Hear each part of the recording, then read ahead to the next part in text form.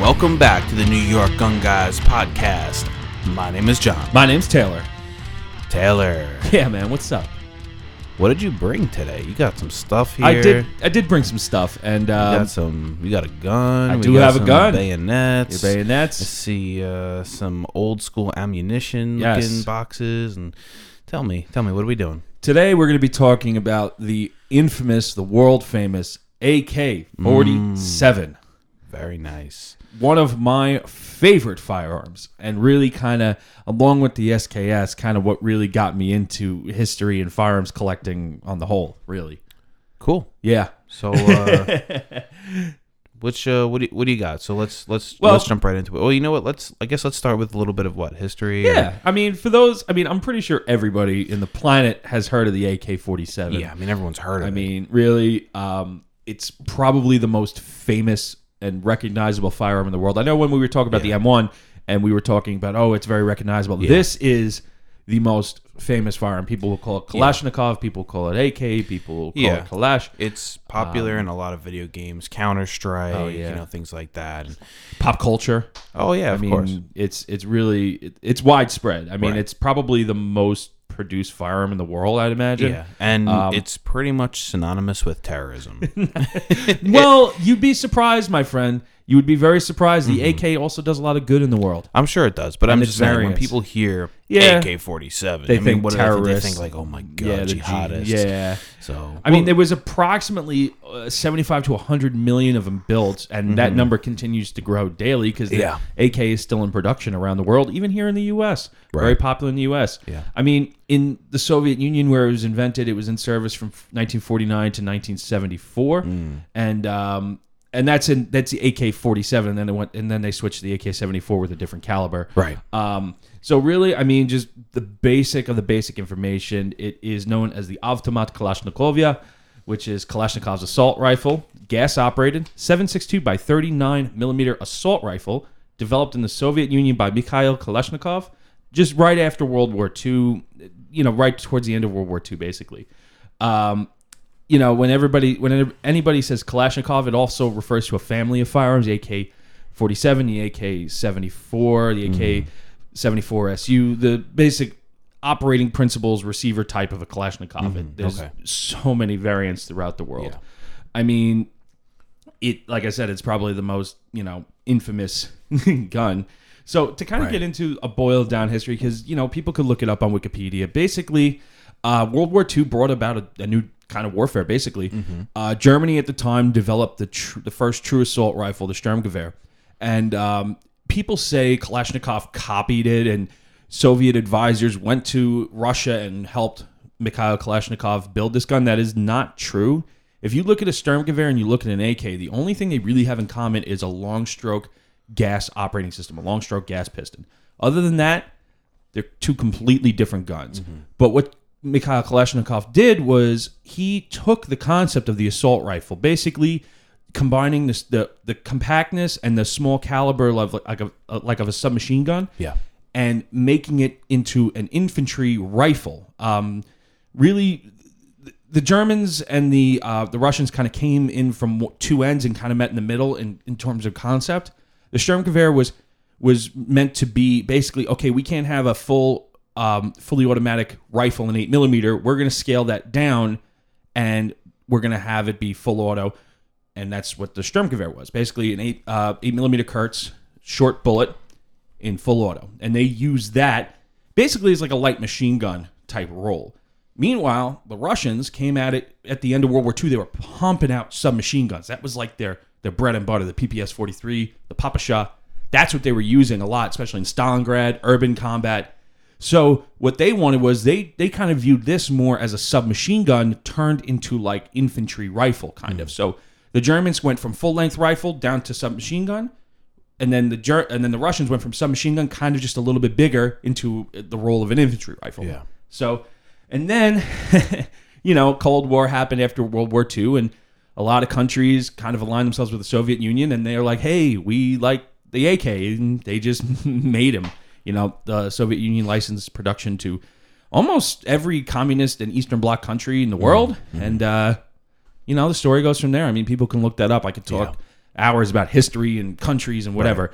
So the gun that I brought with me today is probably one of my favorite guns in my collection, which I know I say that about a lot of them, but this one truly is my just one of my favorites. Mm-hmm. This is a Chinese Norinco Mac 90, what you would call an AKM. Yeah. And basically the Chinese really proliferated the AK around the world. A lot of times, if you see in Africa, a lot of times it's Chinese AKs. They're very distinctive. They have a hooded front sight, folding spike bayonet. Mm-hmm. The hooded front sight really gives it away as either a Chinese or an Albanian, but predominantly it's Chinese. My gun in particular, I've had it for a long time, and the great thing about the Mac 90 is, especially in the New York scene, is that it is a compliant rifle. Before the SAFE Act, it came with a thumbhole stock. It doesn't have a bayonet lug. It doesn't have muzzle threads. So before the SAFE Act, it was a compliant gun, just as it was, which is great. And it also accepts standard capacity AK magazines, but this one has a little nubby magazine in it right now, 10-rounder. Right. But after the SAFE Act, they came up with this... the pistol grip. Yeah, spur grip. Yeah. It's called a spur grip. Right. So that was easy to change over, and then literally it's an AK. Yeah, so this is New York State compliant. Yes, New York State compliant AK option. And it's like one of those things where when you look at it side by side, maybe with a non-compliant one, you can just tell that these laws are just ridiculous. Right. You remove the grip and suddenly it's less dangerous. It's less dangerous or safer. I mean, I will say it as far as like, I've never held a gun with a spur grip on it. Here you go, John. Why don't you grab a hold of this one? I will say it doesn't feel the same. No, you do lose a little bit of the controllability. I mean, yeah, it's not that bad. It's really not. You just got to get used to it, man. Listen, it's not bad, and if it's the difference between you owning it and not, don't make the decision to not buy it because you need to have a spur grip on it. Right. But it really gets into the whole like these laws just don't make any sense. No, they're completely bullshit. You know. Right. And you know what? The thumbhole stock was a sporting option on these guns. I also have an Egyptian Mahdi, and that one also came with a thumbhole grip originally, and that was fine up until the SAFE Act passed, and then I had to get a spur grip for that one too. But does it make it any less dangerous? No, it's still an AK. Does it make it, any less of an effective firearm? No. I mean, the biggest difference as far as the feel of holding it, I think, is that you just nothing for your hand to grip to pull in. So you can't. Well, also you can't control the firearm with one hand. Right. So you can't, like, if I'm holding this one here, I can barely, like, I can't. Yeah. I can barely. There's no leverage there. So. Yeah, there's no leverage. Right. So you have to really hold it with your non-dominant hand. Right. Magazine changes anyway is done with your non-dominant. Done with your dominant hand, you hold the gun with your non-dominant hand. Mm-hmm. But if you need to manipulate the gun, it does take a little bit of getting used to. I'm not going to lie. I'm sure it's nothing that a little practice can't solve. Exactly. Practice and training. Yeah. The AK, honestly, is one of my favorite firearms in the sense that it's spread across the world in every country has AKs in them. One way or another, whether they're rightfully so, whether they were made there, whether they were smuggled there. You see them in conflicts all over the world. They are really an effective type firearm. The Soviets, when they adopted it, they realized we don't need a full power rifle cartridge anymore. The effective range of this is like 300 meters. Yeah. And honestly, the full auto capability their doctrine with it was like burst firing, kind of like submachine guns advancing to new positions to take, enemy positions. Mm-hmm. And really, the way it kind of spread across the world is kind of a miraculous thing. And like I said, there's also variants, like you mentioned terrorists, Mm-hmm. A lot of times you see, it's the bad guy gun. Yeah, I was about to say, it's got you look at it and you're just like, oh, that's the gun of the bad guys, that's part propaganda, but also, there's also countries like Finland that adopted a version of the AK they call the Valmet, which was actually a derivative of the Israeli Galil. Mm-hmm. The Galil is a adaptation of the AK for the Israelis. Yeah. So, there's a lot of countries also. South Africa has the R5, the R4. There's a lot of countries that you would say are on the, quote, good guy side that also use AKs. Yeah. And there's many firearms that also copy the AK's two-lug rotating bolt and long-stroke gas operating system. Yeah. It's a very simple, effective design. You could take this thing apart, and there's the bolt carrier, and that's it. And the dust cover and the recoil spring. I mean, Right. and it's field stripped. Yeah, I like that you brought that up. You want to tell me a little bit about like how it functions, how it operates? Yeah. So basically, what happens is it's like any semi-automatic. Gas is tapped off the barrel, comes in through the gas block, and it pushes a gas piston that's connected to the bolt carrier. Mm-hmm. So the gas piston's connected to the bolt carrier, and that pushes the bolt carrier back. The two-lug rotating bolt rotates to unlock, comes back, and then the recoil spring then pushes the bolt carrier forward. Bolt strips a new round off the magazine, loads it, chambers it, and then you pull the trigger and fire it. And the amazing thing about the AK-2 is a lot of countries adopted it and produced it, but a lot of them are interchangeable. Magazines are interchangeable. You could use original produced AK-47 slab side magazines, heavy steel magazines, or you could use modern stamped AKM magazines, and they'll all function the same. Mm-hmm. You could get a magazine for an RPK, which is a 75 round drum, put it in an AKM or an AK-47, and it'll work just fine. Right. Furniture, except for a few countries, is pretty much interchangeable. These on here, I have an original Chinese wood. They call it Chu wood, CHU. It's kind of got like this orange ambery color, very distinctive. If you've seen enough wood to know this is Chinese. These are even getting hard to find. The furniture for these guns, the Chinese guns, are getting really hard to find. It's getting really expensive. I saw a full furniture set for sale recently in a group I belong to. It was a stock, handguards, pistol grip, and the spiker mechanism for the Chinese gun was like $750. Jesus. Yeah, because they're not imported anymore thanks to the Clintons and Bush Senior. Right. And that's another thing too, that the AK is kind of the enemy of the AK is import laws. Mm-hmm. Yeah. laws are the enemies of firearms in general, but they're also the enemy of the AK-47. Oh yeah. We used to be able to get the first AKs that were actually imported into the country was the Finnish Valmet, and at the time it was imported in 5.56. Because that was the caliber that was popular in the U.S. 7.62 by 39 wasn't as popular as it is today. There was some that were imported in 7.62 by 39, but it was really kind of like an oddball thing. Then what happened was the next big import that came into the U.S. was the Egyptian Mahdi in the early 80s.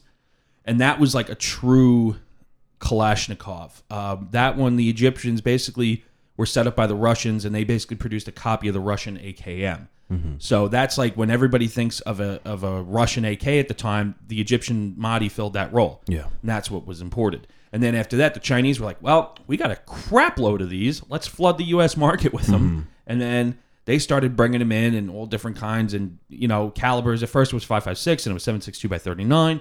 Different configurations, Bakelite stocks versus wood stocks, folding stocks.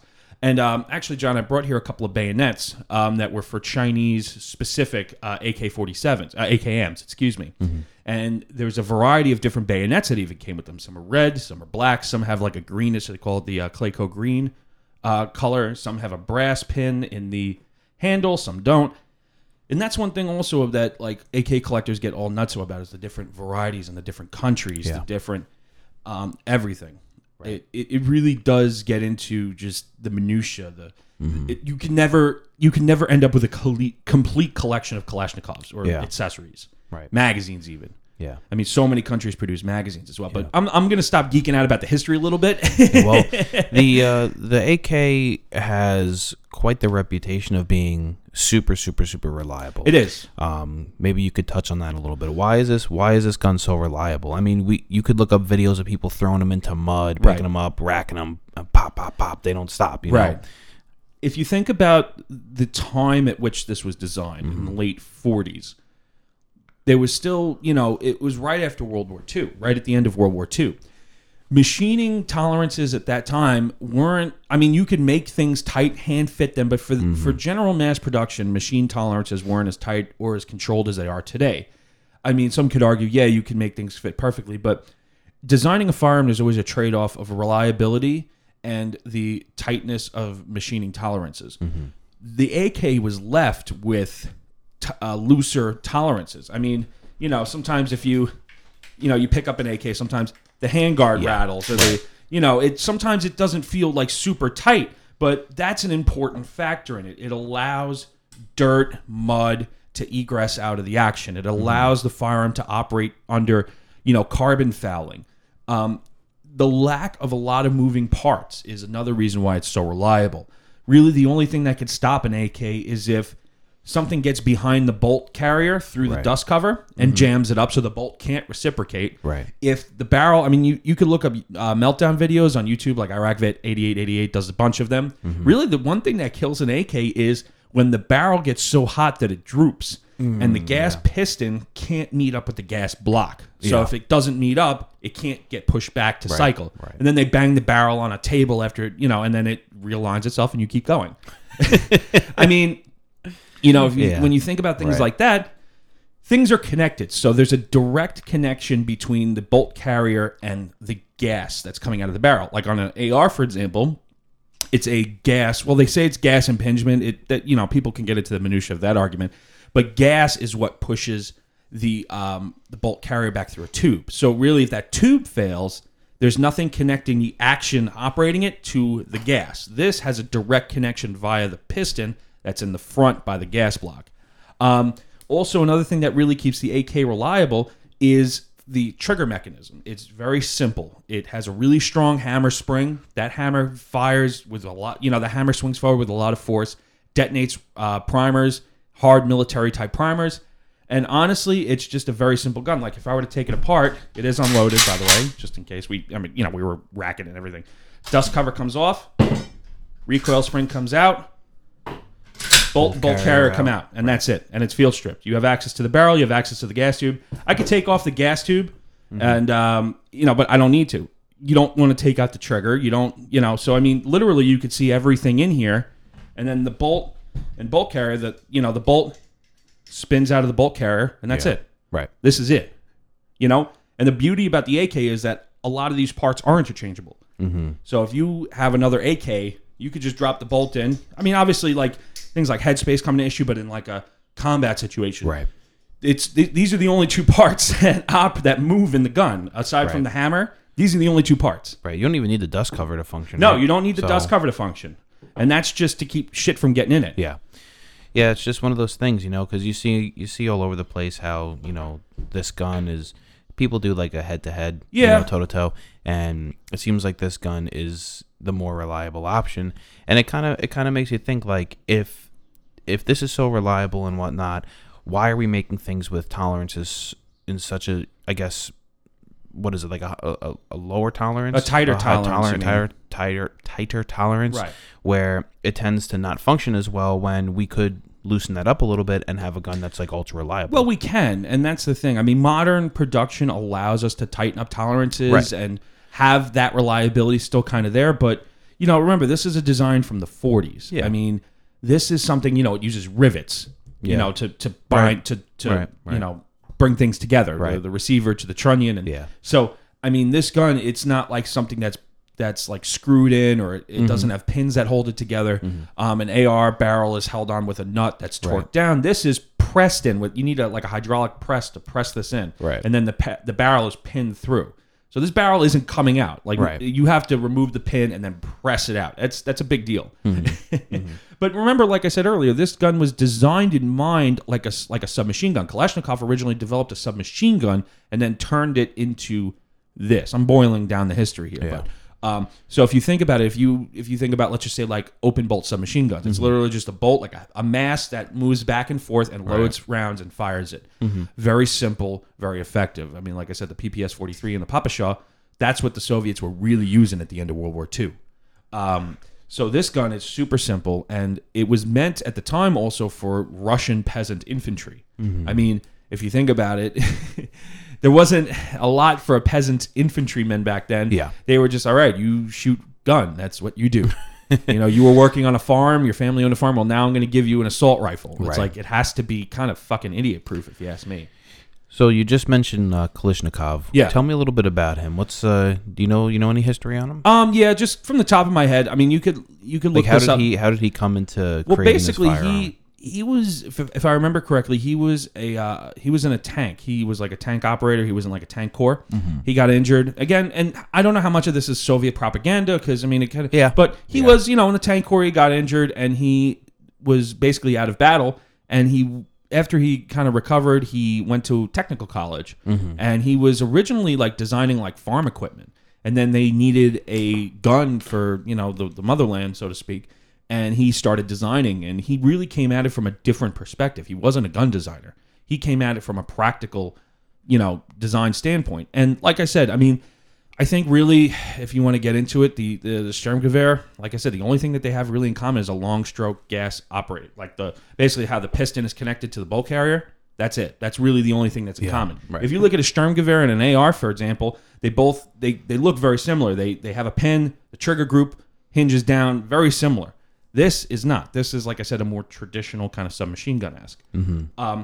And then, he had a couple of designs at first, and at first one wasn't successful. This wasn't an immediate thing. He had to go through a lot of iterations and compete in trials, and eventually the first one, the type, it was the AK47, because that's the year it was made, but it really wasn't perfected until 49. Okay. And there was a few different versions of it that were made. The first one had a stamped sheet metal receiver that wasn't really, how do I put it?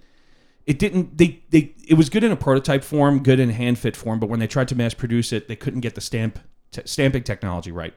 So then, this is when kind of the Germans actually gave them some technical, advisory roles, and basically giving them, because they were making all stamped guns, so they got their stampings right, but it still wasn't good. So they went with a milled receiver design. So this piece right here, the receiver, they just milled it out of one piece of metal, right.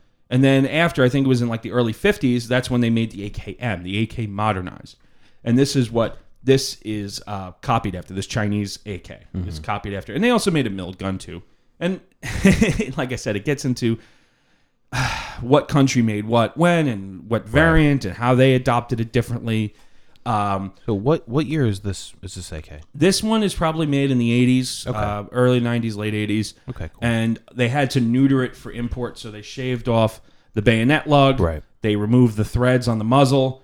And this gun wasn't a spiker gun. You could tell because the lower handguard here doesn't have a cutout. What's a spiker? So basically, the Chinese AKs have a really distinct underfolding spike bayonet, like their SKSs. Yes. So that's basically what it is. So they also made them with and without the spiked bayonet variety. So this one wasn't... Because there's no cut there. Right, there wasn't a cut here.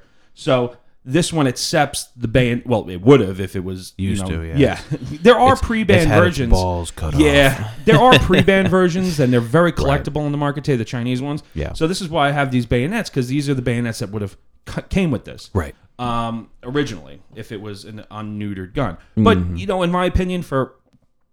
practical applications, this is fine. Is something like this expensive right now for someone? I mean, let's assume there was no pandemic pricing. Pandemic pricing, no. I mean, yes and no, because you can get it, because the AK, like older AKs, older imports. Like, how much did you buy it for? I bought this. If you remember. Yeah, no, I bought this years ago. I paid $650 for it. Okay. It had the original styrofoam box with original accessories, magazines, cleaning rod, instruction manual. So this was a more like complete gun. Back before all this pandemic, you could get a Mac 90 for like $600, $700.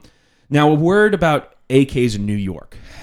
This is kind of what is disheartening to me. Yeah. Because a lot of times the AKs that we have now, due to import regulations and restrictions that are domestically made, the AKs that are domestically made are not, they're getting better, but they're not made as well as the imported foreign ones. Yeah. And that's just simply because... from a price standpoint, they're using cheap communist labor to make them. So you used to be able to get them at an affordable price, and it was an actual military-made gun. Like the Chinese guns, they were made like the SKSs when we talked about in that episode. They were made in the same factories along the same lines as the military ones. Right. So new-made AKs in the U.S., they really had to engineer them in a way where they could make them at an affordable price to compete with the existing AKs in the country and imports. Honestly, I think the best option for an AK nowadays coming into the U.S. is the Serbian Zastava guns. They really stepped up their game. Chrome line. They're now coming with chrome line barrels, and there are New York compliant options with a fixed mag, or you could get it without it and have a spur grip and yada yada. When you're looking at an AK, let's just say you go to the gun store and you want to buy an AK. Honestly, the things I tell people is, what do you want to do with the AK? Because in my opinion, if you take a beautiful Chinese, an original import gun like this and put tactical stocks on it, it just bubbeted. It just breaks my heart. Yeah. Decide if you want a more modern AK or if you want something more classic. If you want something more modern, maybe I would suggest going with a newer made gun, a newer import. If you can find one in New York, I know, like I said, the Yugoslavians are being imported and made compliant. Riley Defense is another one that it's a U.S.-made gun, and sometimes they were made on parts kits, and other times they were made with new manufactured parts. I've heard okay things about them. Palmetto State Armory has AKs that they're making now that I hear pretty good things about. But, it's kind of spotty in New York because basically a gun shop or a gunsmith has to take it, either fix, put a fixed magazine in it or cut mill the threads off, put a compliant grip on it. So no matter what, somebody's got to do work to an AK to make it compliant in New York. And that's the sad thing. Right. So going back to Kalashnikov a little bit, then this just dawned on me. I heard, I don't know if I read it or whatnot or saw a video or something. I heard that he regretted making the AK. He didn't regret making it. Yeah, he didn't regret making it. He regrets because he made a gun for his country. Right. And that's what he's proud of. But he regrets kind of what people do with it. Yeah. That's more what it is. I mean, the proliferation of the AK around the world in the hands of people that might, not want to do the best with it is a very real thing. Right. You can't hate the object. You can only hate what people do with it. Right. Like I said, there's many countries that use the AK that are, let's just say, good countries. I mean, it gets down to global conflicts, supplying of arms to places that maybe there shouldn't be, like in Africa especially. Right. In Central and South America, like we talked about with some of my North Korean stuff. North Korea armed Cuba and Panama fighting against the U.S. And it's just... So, yeah, he just really didn't like what people did with his invention, but he was still very proud of his invention. Yeah, so he was proud of it, but he didn't exactly, I guess, like what came out of it, so to speak. All right, that makes sense. Right. Now, comparing, let's just say, the AK to the SKS, because we spoke about the SKS and my love of it and how it's probably a great New York gun. You were looking something up online and you were talking about how somebody wrote an article saying the AK is not the best gun for... So I saw an article...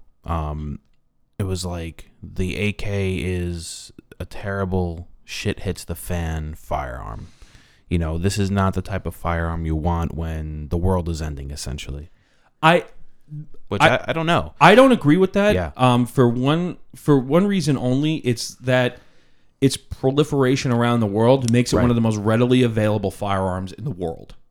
The caliber is one of the most readily available calibers in the world because of that. Right. The only downside to the AK is its magazine. If you don't have a magazine in the gun, you can't use the gun. And that's the problem with any gun that accepts a detachable magazine. That's why the SKS a lot of times is a preferred gun to guerrilla fighters in some areas. Yeah. If they can't get AKs, because it has its internal magazine, you just have to load rounds into it. You don't have to carry... this magazine here is very light compared to a 30 rounder. I just handed John. It says it's light, but it's actually pretty heavy. Well, it is. It's made of stamped metal. It's steel. I'm used to like Glock mags. Yeah. So anything is going to be heavier than that. Picture like I think a 30 rounder probably weighs about like twice or a little bit. It probably weighs more than that, especially with ammo in it. Yeah. It does, and you can wear them on your chest, and you can keep them in pouches. But this is the only downside to having an AK is magazines. Is this a single stack mag? No, it's a double stack magazine. Okay. And that's another thing too. Speaking of New York compliant AKs, sometimes they come in single stack form. Right. I have a Yugo AK that takes single stack forms. It was imported that way because that gets it around the sporting purpose clause if it has a single stack magazine. And those magazines are not interchangeable? Correct. Okay. Those magazines I can't use in this. And that's another thing too. Honestly, if I were to tell people to get an AK, I would say, look, obviously in New York... we can only take what we can get, but get one that accepts double stack magazines. Yeah. I'm sure there's just a lot more double stack mags out there. Yes, they're the standard, size of an AK, the double stack. You could convert a single stack to a double stack. It's not hard. You just have to Dremel out the receiver, and that's actually how a lot of them are brought in single stack form, like the Romanian Wassers. They fix them. They fix them, so they could accept double stack because that just gets around U.S. import laws, which are fucking stupid. Yeah, you used to be able to get a gun cut in half and have the front half complete and the back half complete and then reassemble it, as a semi-auto sporter. But now they have to cut the barrels. They have to, and it just breaks my heart. Well, they caught on. Well, no, it's not that they caught on. It's just that the government, because the government deemed the barrel to be a military grade part. No, it's a fucking barrel. So before, I think it was in the early 2000s, you were able to, like, let's just say this was a machine gun overseas, and then a company demilled them and then brought them in as parts kits to rebuild it to semi-auto AKs. Sure. You used to be able to just cut the gun, cut the receiver, leave the front half complete, and then rebuild it here in the U.S. Right. Now, You have to cut the barrel, and that honestly, pressing the barrel into the trunnion, getting that right is the hardest part of building an AK aside from the rivets. Yeah. That's why people build AKs in the U.S. and hobbyists do it all the time on parts kits. But that's the number one thing that's really hard to do. You need a press, you need all the shit. So before they started cutting the barrels, it used to be a lot easier because the barrel was already headspace to the trunnion. It was already there from the military factory. All you had to do was rivet it to the receiver, make sure everything was straight, and it was a lot more easy to do. Yeah. Now, barrels. I mean, they make barrels here in the U.S. and they're good, but it's not the same as a true military-made AK. And that's really what people want when they want an AK. They want that ruggedness. They want the reliability. They want the cold hammer-forged chrome-lined steel from whatever war-torn country. Right. Because it's just better than what we can get here because they, like I said, they use communist labor in a lot of places. And price point's not a factor. Right. Remember, AKs used to be cheap because somebody else already paid for them and an importer was just importing them, buying off surplus and cutting them up. Now, we actually have to make them, and it's like, well, how do we compete with these cheap prices? That's why AKs now are almost $1,000. Oh, my God. It's and when you think about it, this is a very hard gun to build. Everything has to be, the rivets have to be done properly. Everything has to be straight. The barrel has to be pressed in right. There's a lot of things it's very old school. It's not just like bolt on and screw in. Yeah, everything has pins to be, and everything has to be straight, pressed, and there's a lot of things that can go wrong when building an AK. Believe it or not, people think that any guy in a cave half the world away can build an AK, which they do. But I just got this image of like a dude with like two rocks like hammering shit together. But well, that's what people think. That's what like a lot of people think AKs are made I don't, of. man. I think like crazy communist like factories. Well, like I mean, they do some crazy stuff in the Khyber Pass in the Middle East and stuff, but people, there's a lot more to an AK than meets the eye. If you really feel one and you really hold one and you really see how it's constructed, this thing is never coming apart. Like unless I actually make it come apart or it blows up. This thing will not stop working until something, like I said, catastrophic happens. So getting back to what I was saying about comparing it to the SKS, because I get off on these tangents, John. I just really like... How dare you? I know. I just really geek out over this shit, man. I know sometimes, like, people like are just like, Taylor, you just know the most obscure shit about some revolt that happened in the 40s, but you can't tell me, like, what happened last week. I'm like, listen, dude, like, life now sometimes isn't as interesting as it used to be. So New York legal option AKs. Like I said, I think the best one you could get right now is the Sestava Serbian made ones. Now they're coming in with chrome line barrels. They're a foreign made, factory made AK. The next one that I would recommend is if you could find a compliant, that's for a brand new one, warranty and everything. If you want to go used one, I think the best option is a Norinco Mac 90 or an Egyptian Mahdi, if you could find it. Those are getting very up there in price and they're very collectible. And then after that, I mean, you have your U.S. made stuff, I'm just talking about in the New York market. A lot of other places you can get whatever AKs you want. It's not a problem. Yeah. But in the New York market, you're going to see a lot of Riley Defense. You're going to see maybe some Palmetto State. You're going to see Romanians, Wasser 10s. That would probably be number 3 underneath the used Mac 90s of the Egyptians. The Romanians have been a staple of the AK import industry for years. They used to be kind of but now they've gotten a lot better because they have to compete with other imports. And then after that is your U.S. made stuff. Tell me, when people are looking for AKs, like what are they looking for something to be New York legal? In case they don't know. So, like any semi-automatic firearm that has the ability... let's say they're like looking online. Okay. And they're like, oh, let me go buy this, and then, oh, fuck, it's not New York State legal. So, like, what are we looking for? If I went on, I don't know too much, let's say, and I'm scrolling through. What am I looking for? There's 2 ways you could do this. The first way is just to buy it compliant outright. So some places advertise New York legal or California legal. So New York legal, like any firearm that has the ability to accept a detachable magazine, can't have the following features. Can't have a pistol grip, can't have a folding stock or an adjustable stock, can't have a bayonet lug, can't have threaded muzzles. So that's pretty much what the AK covers. It has to have a fixed stock. It can't have a pistol grip. So, like I said, a spur grip is an option, which I went with.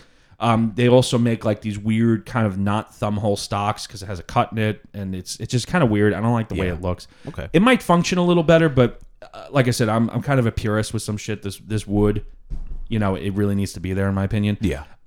It can't have a bayonet lug. So underneath the gas block on most AKs, there's a bayonet lug. Can't have that, and then the muzzle, it can't be threaded. So That's pretty much what makes an AK compliant. Now, option 2 is some places that I've spoken to will make an AK compliant. Let's just say you buy a new Zastava Serbian-made AK, and it comes with a threaded muzzle and a pistol grip.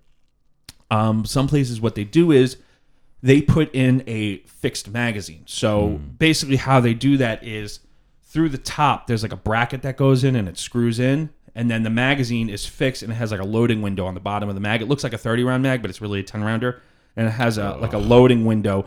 It's actually not terrible, but my problem is loading something finicky like that under stress or pressure. Like when we were talking about with Lisa. Yeah, we talked about it. A fixed mag for going to the range and fucking around is one thing. Right. A fixed mag for actual defense. For actual combat, let's call it. I mean, I don't know. In a gun that's not designed to have it originally. I mean, I don't know how often you're going to be in combat with your AK. But well, depending. Let's see what happens after the election. Let's see. Oh my God, I know. But let's say for some reason you have this and something happens, right? You know, in the very unlikely event that the United States collapses and we're in all-out war, you definitely don't want a fixed mag. Yeah, you don't want in my opinion. You don't want to be like fucking with it. You don't want to be finagling, and you know, right? But now, like I said, so you could buy one, and some gunsmiths will charge a fee to install that and make it compliant for you. So you could have. Tell me about the loading window on that. Yeah, so I've only seen one in person like once or twice. Somebody I knew bought a. This is how I know this. Somebody bought recently a Zastava AK and showed it to me, and he was showing me the magazine. Basically, at the bottom of the mag, kind of like on an AR mag, that it's a similar way to where there's like you push down like a lever and it compresses the spring and it opens up like a window that you could put the rounds, like you put the rounds in, and then when you release the lever, it pushes the rounds up. It tensions it releases tension on the spring, and it pushes the rounds up. Yeah. So it's kind of a workaround because otherwise you can't load an AK from the top without disassembling it. Like I was going to ask if you had a fixed mag on it, how do you load it? But right. So that magazine gets around that. So they had to like invent something extra for it. That's like a pain in the ass. So now what you could do is if you really so let's just say you do that, you pay a gunsmith to put that mag in to get the gun. Now what you could do is, you could remove the pistol grip yourself, remove the threads on the muzzle, and then remove that and have a removable mag. You could do that yourself. Just to get the gun into your hands, you just have to have a fixed mag or to be neutered, originally from the manufacturer or importer or whatever else. And that's the only thing, like I said, that really in New York specific, that's the only downside to an AK is that, a lot of times when you compare it to like an SKS because they shoot the same round, in New York, sometimes the SKS kind of wins out in a lot of ways because it has that fixed mag. You can load it from the top. You don't have to worry about carrying magazines. But the AK is shorter, more compact package. Some would say it's more reliable than an SKS. I don't really believe that to be true. They're just, the SKS was adopted literally right before the AK was adopted. SKS was adopted in 45. This was adopted in 47. Right. So, and again, I think I mentioned this on the SKS episode. This was designed to be really like a submachine gun, and the SKS was designed to be more of an infantry rifle. And then they realized, wow, this fucking AK is great. Fuck the SKS. And by the early 50s, that shit was out of there. Yeah. But other countries still kept it around and stuff.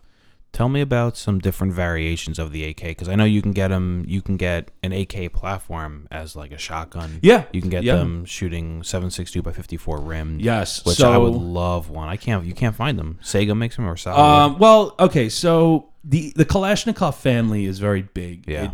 They made AKs in a lot of different calibers, man. 223, 5.56, 7.62 by 39. Saiga in Russia made them for the sporting world in 308, 6.5, 7.62 by 54 rimmed. Some guy now is working on a 50 BMG AK. I don't know how that's going recently, but whatever.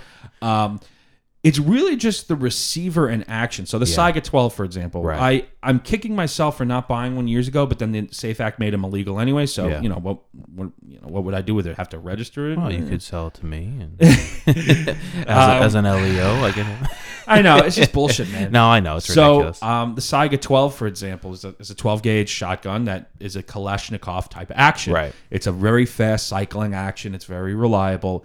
And it lends itself very well. A lot of people use them in competition because their cyclic rate, they could accept high capacity magazines, and they're really good for like 3-gun type, events. Other calibers, like we were talking about, the 7.62x54 rim. There's a few Kalashnikov variants that shoot that. One is the Saiga that shoots that. The other is the Romanian PSL that shoots that. It's basically an overgrown AK. The Romanians developed that kind of as a DMR, designated marksman's rifle. And they developed that as kind of a step up from the AK for longer ranges, but they wanted it to be familiar to soldiers. People confuse that with the Dragunov, the Russian Dragunov, which it is not. The Dragunov is actually, if I were to try and describe it, it's more like an SKS AK hybrid. It's not, like the PSL is not a Dragunov. Two different guns. Yeah. Even though technically they imported it as the name of the gun they gave under import was Dragunov, it's not. They just look similar, but they're really not. The magazines aren't interchangeable. The only thing that they have really in common is the caliber that they shoot. So you could still find Saigas. The Saiga. Oh shit! I completely forgot about the Saiga. Fuck. There's so many AKs in the world. I can't keep track of them. Yeah. The Saiga is also a really great New York legal option because it's literally just an AK with a hunting stock on it. Yeah. I can't believe I forgot about that, John. Wow. Okay. What is wrong with you? I'm just so I just get, like I said, I just geek out over this shit. Before Obama, thanks Obama, banned the importation of Saigas due to economic sanctions on Kalashnikov, they used to be a really cheap and available AK, and people were converting them back to their original true military form of AK. They would have to move the trigger group and do some work, but you can do it. And it was an actual Russian AK that was imported into the U.S. And in New York, they were a great option. It was just basically, like I said, an AK with a hunting stock on it, with just a regular traditional plastic stock. It accepted, regular high cap mags. And at the time, before the SAFE Act, you can get pre-ban AK mags, and it was great. But those days are long gone. Yeah, but I mean that it's still legal. No, right? Well, wait, what is the Sega AK? Yeah, the Sega is still Right. legal. You just have to, put the low cap dingus mags in them, like I have here. Yeah. But that was you a can great still option. run detachable mags. It just Yes. has to be the 10 rounders. Yes. And so there's, And people really, they were probably the best AKs at the time on the New York market. Pre-SAFE Act, pre-import ban. They were very competitively priced with the Romanian Wasser 10s. And honestly, I'm still kicking myself for not buying a Sega. A coworker of mine has one, and I'm very jealous of it. Now, there's no way if you wanted to put like a hunting stock on like your AK, for example. I could, but what would be the fucking could you point? get your hand up? Would it be comfortable? I think Thornton I'm not saying you would one. want to because of the problem historic is, value and the collector. So the but I'm just problem is saying. the trigger. Right. Where this trigger, so on a Sega, I'll show, if you look here, the Sega, the trigger group is back here, closer to the stock. That's the way it was designed as a sporting gun. Right. So when the Segas were imported, the trigger group was back here to be Right. closer to the Right, because I'm looking at it Right. and I'm saying like even if there was a hunting stock, the trigger Right. would be so far away. Right. And then when people took the Segas and converted them back to their true AK glory, Right. you had to relocate the trigger group Gotcha. up to the Okay. front. Cool. Wow, I can't believe I forgot about them. There's so many AKs in the world, John. So Yeah, many. right. And we just get kind of fucked over. Like I said, the biggest enemy of AKs in America is import laws. Yeah. Import restrictions and import laws. A lot of the parts are very hard to make because they have to be made out of very hard steel. They have to be forged instead of cast. They could break. And, for a while, U.S. manufacturers just couldn't get it right. And then they finally started to, and now the AK is one of the more popular platforms in the U.S. because of the availability of ammunition cheaply from Russia, which, if they ever sanction Russia again, the ammunition be the first thing to go, and then we're out of ammo because nobody really here makes it. I mean, people like Winchester makes some, but it's expensive in its brass case. Yeah. And then the surplus import of ammo is drying up. Now, speaking of ammo, I happen to have some original Norinco China Sports ammo here. What year was this ammunition manufactured? Probably in the 90s. Well, the ammo itself might have been manufactured a long time ago. Let me see if I can look at the head stamp here. This is 1992. This ammo that I have here, this loose ammo, is 92. But the cool thing that the Chinese 7.62x39 is really instantly recognizable because it's copper washed. It has it looks copper. That's pretty much what it is. Yeah. And a lot of people say this is armor piercing. It's not. This is armor. really steel case ammo. I believe, yeah, it's like a mild steel. I believe And it's a then mild steel case. Then it's I guess Coated in, washed in copper. Right. People say this is armor penetrating. It's like the 62 grain SS109 5.56 ammo. It has a mild steel core to it, so some people say it's armor penetrating. I don't think it's armor penetrating. It's just, well, I guess it depends on what type of armor you're right. talking It has about. a mild steel core. It's going to go through. It's going to go through. Yeah, it's going to go through soft either way. Well, depending on the level of the soft armor. Yeah. Yeah. Listen, I don't want to be shot at by an AK. I mean, there in the city recently. There was a incident where police officers, I believe, they went to a domestic violence call, and they were shot at with an AK-47. The guy ended up surrendering. I'm pretty sure. It didn't result in any. No one got hurt, thankfully. So, but it does happen. Man. The media uses that AK phrase as like a scare phrase instead of saying, like, let's just say the news headline was like, police shot at by a man with rifle. Yeah, not as scary as police shot at man with AK-47 because you, like you said, instantly think jihadi, terrorist, bank robber, bad guy. It's just I don't even know. It's like, let me see. Yeah, I was going to put it back together. Yeah, no, you don't for have to. It's all good. It's just there's just something about it where it.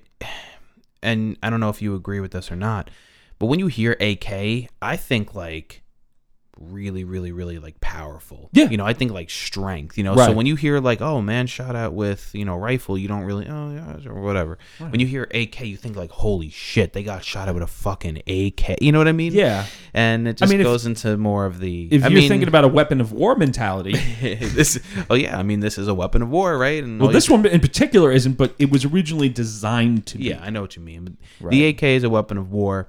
And in their eyes, this right here is a weapon of war, and all you have to do is change out the pistol grip, and you're good. Like, it's one of those New weird York, things. Listen, man, I really love the AK, and like I said, most of my collecting of things is Eastern Bloc militaria. So it does get into a lot of the. The AK is a part of that. A lot of the pictures that we shown on the SKS episode. Oops, I'm dropping shit here because I'm trying to talk and reassemble this at the same time. A lot of the pictures that I had shown featured AKs alongside SKSs in training and combat in, political propaganda parlance type things. And like I said, you could go to any country in the world and you could show it to somebody and they'd be like, Kalashnikov, AK. Yeah. They can instantly recognize it. In some places in Africa, an AK is cheaper than buying a cow or a chicken. I mean, in some places it's so prolific to where it's just, it's not a big deal. I mean, I'm sure you've seen the pictures of the guy, the tribesmen in Africa, and they have a hut, they have some goats, and they got an AK. And that's like the most modern thing in their society. Yeah. So I think in New York, honestly, it's a great option, but it comes with its limitations because of its original intent design. Right. I think you could be very effective with it in New York. And I think from a collecting standpoint, listen, the prices on these things aren't getting any cheaper. I remember back in the day, AKs being cheap, and I'm like, I'm kicking myself now for not buying them or not buying parts. Not buying, like, for example, this stock that's on here, I got on eBay years and years ago from a guy in Finland who was selling it. He had a bunch of them, and they were like $50 a piece at the time. I'm like, oh, that's a lot of money. Yeah. Now, this stock you can't touch for anything less than like $150 because they're just not available anymore. They're not being imported. Yeah, it's one of the 90s. It's one of those things that you look back on, and like we talk about the $99 Mosins all the time, right? I know. But you can't. I don't know if you can really anticipate that, No, you having can't. Having the foresight to be like, oh well, this is going to be something that's going to be $300-$400.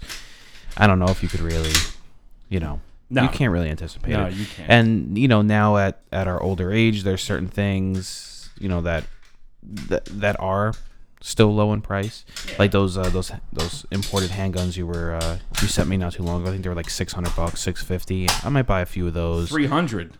I thought they were like $600. Nah, the Chinese Tokarevs? Yeah, I think no, they weren't 600. They were like 350. Yeah, so like that 350. just that's one of those things. I might have to pick a couple of those up just because. I mean, that's going to go up in value over time. They are.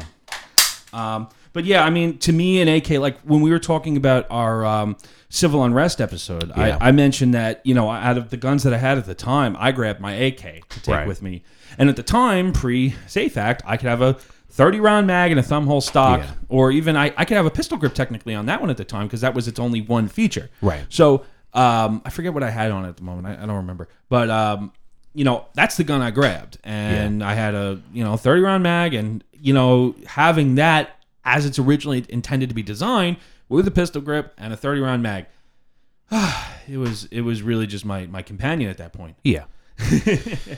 Well, those days have come and gone, my friend, and I know we're no longer as free as we were in the past, unfortunately. No, and it's just really, I mean, we bitch and moan about it all the time on here, but like, really, does having a lack of pistol grip really make this gun any less dangerous as a firearm? Of course not, and you and I and a lot of other people realize that, but they're still going to push it, and it is what it is. This is why we always tell everybody, you got to get out, you got to buy guns, you have to vote for people who don't want to eliminate the Second Amendment rights and all that stuff. And your Second Amendment rights applies to this gun here. It's not just about your hunting guns. It's not just about your shotguns. Right. It applies to all firearms. Right. And it's very important that we talk to our friends and our family, people who, don't discount somebody from wanting to learn just because they have one opinion. Right. Don't say, don't, just because a family member says like, oh, like you're into guns, like, oh, blah, blah, blah, blah, blah, we have to ban them. Understand why they want to ban guns, and you might change somebody's mind. I have changed some minds. Yeah, in all honesty. Like I said in a previous episode, I've had conversations with people who don't understand that once you change the pistol grip out, that the gun becomes legal, and they're looking at me like I'm crazy, and they're like, okay, well, I understand you changed the pistol grip, but what changed that makes it safer? It's like, well, nothing. Exactly. And they start to realize that maybe it's we're bullshit. pushing. Yeah, they realize maybe we're pushing the wrong laws.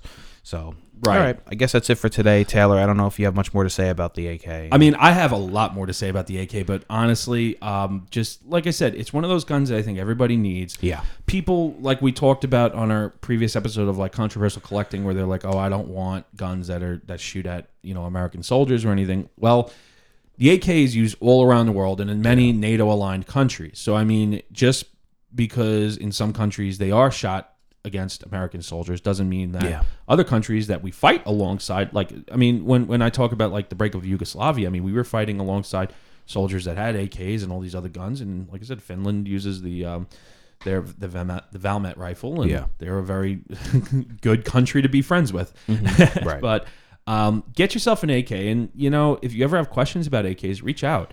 Yeah. I mean, I could talk forever, and like I said, sometimes my brain just goes a mile a minute, and I forget about this or I forget about that. But honestly, the big thing with AKs is, just to boil it down, make sure it has a good barrel. Mm-hmm. Make sure that it's not like some cobbled together parts gun. Make sure the rivets look okay, that they're pressed uniformly. Make sure the barrel's straight. Make sure that the sight block is on straight.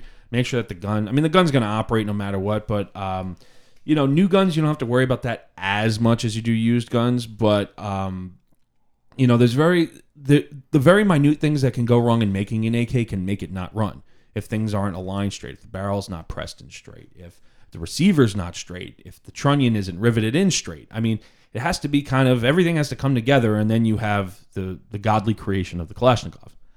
But again, New York, I think it's a great option, even in its non-pistol grip form.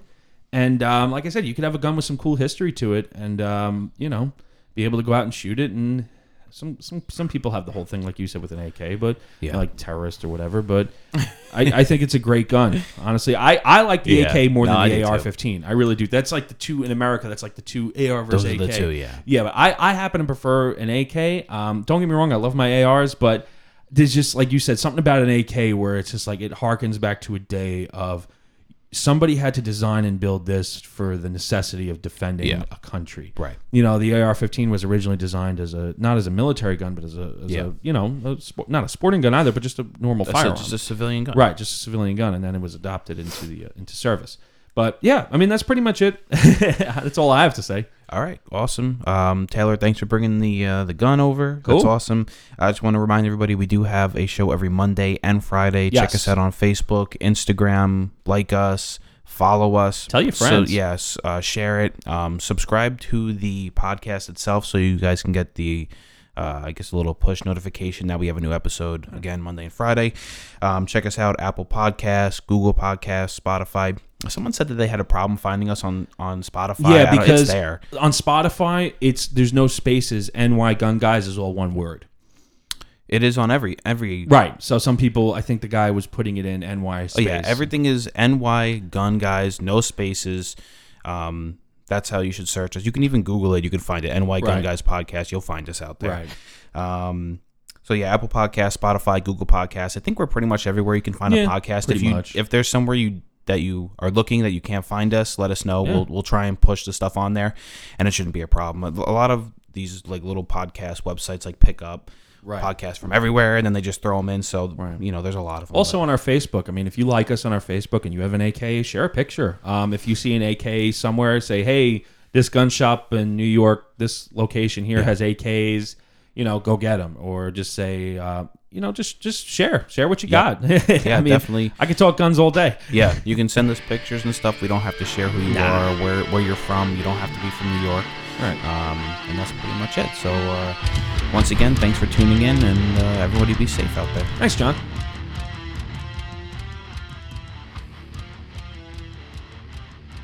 Thank you very much for tuning in to today's episode of the New York Gun Guys podcast. If you guys enjoyed the show, check out our previous episodes on Apple Podcasts, Spotify, Google Podcasts, and anywhere else you can find a podcast. We have new episodes every Monday and Friday, so check us out. We're also on Instagram and Facebook at NYGunGuys. Check us out. Give us a like, give us a follow, share it. We really appreciate it. Thank you very much for tuning in, and as always, stay safe.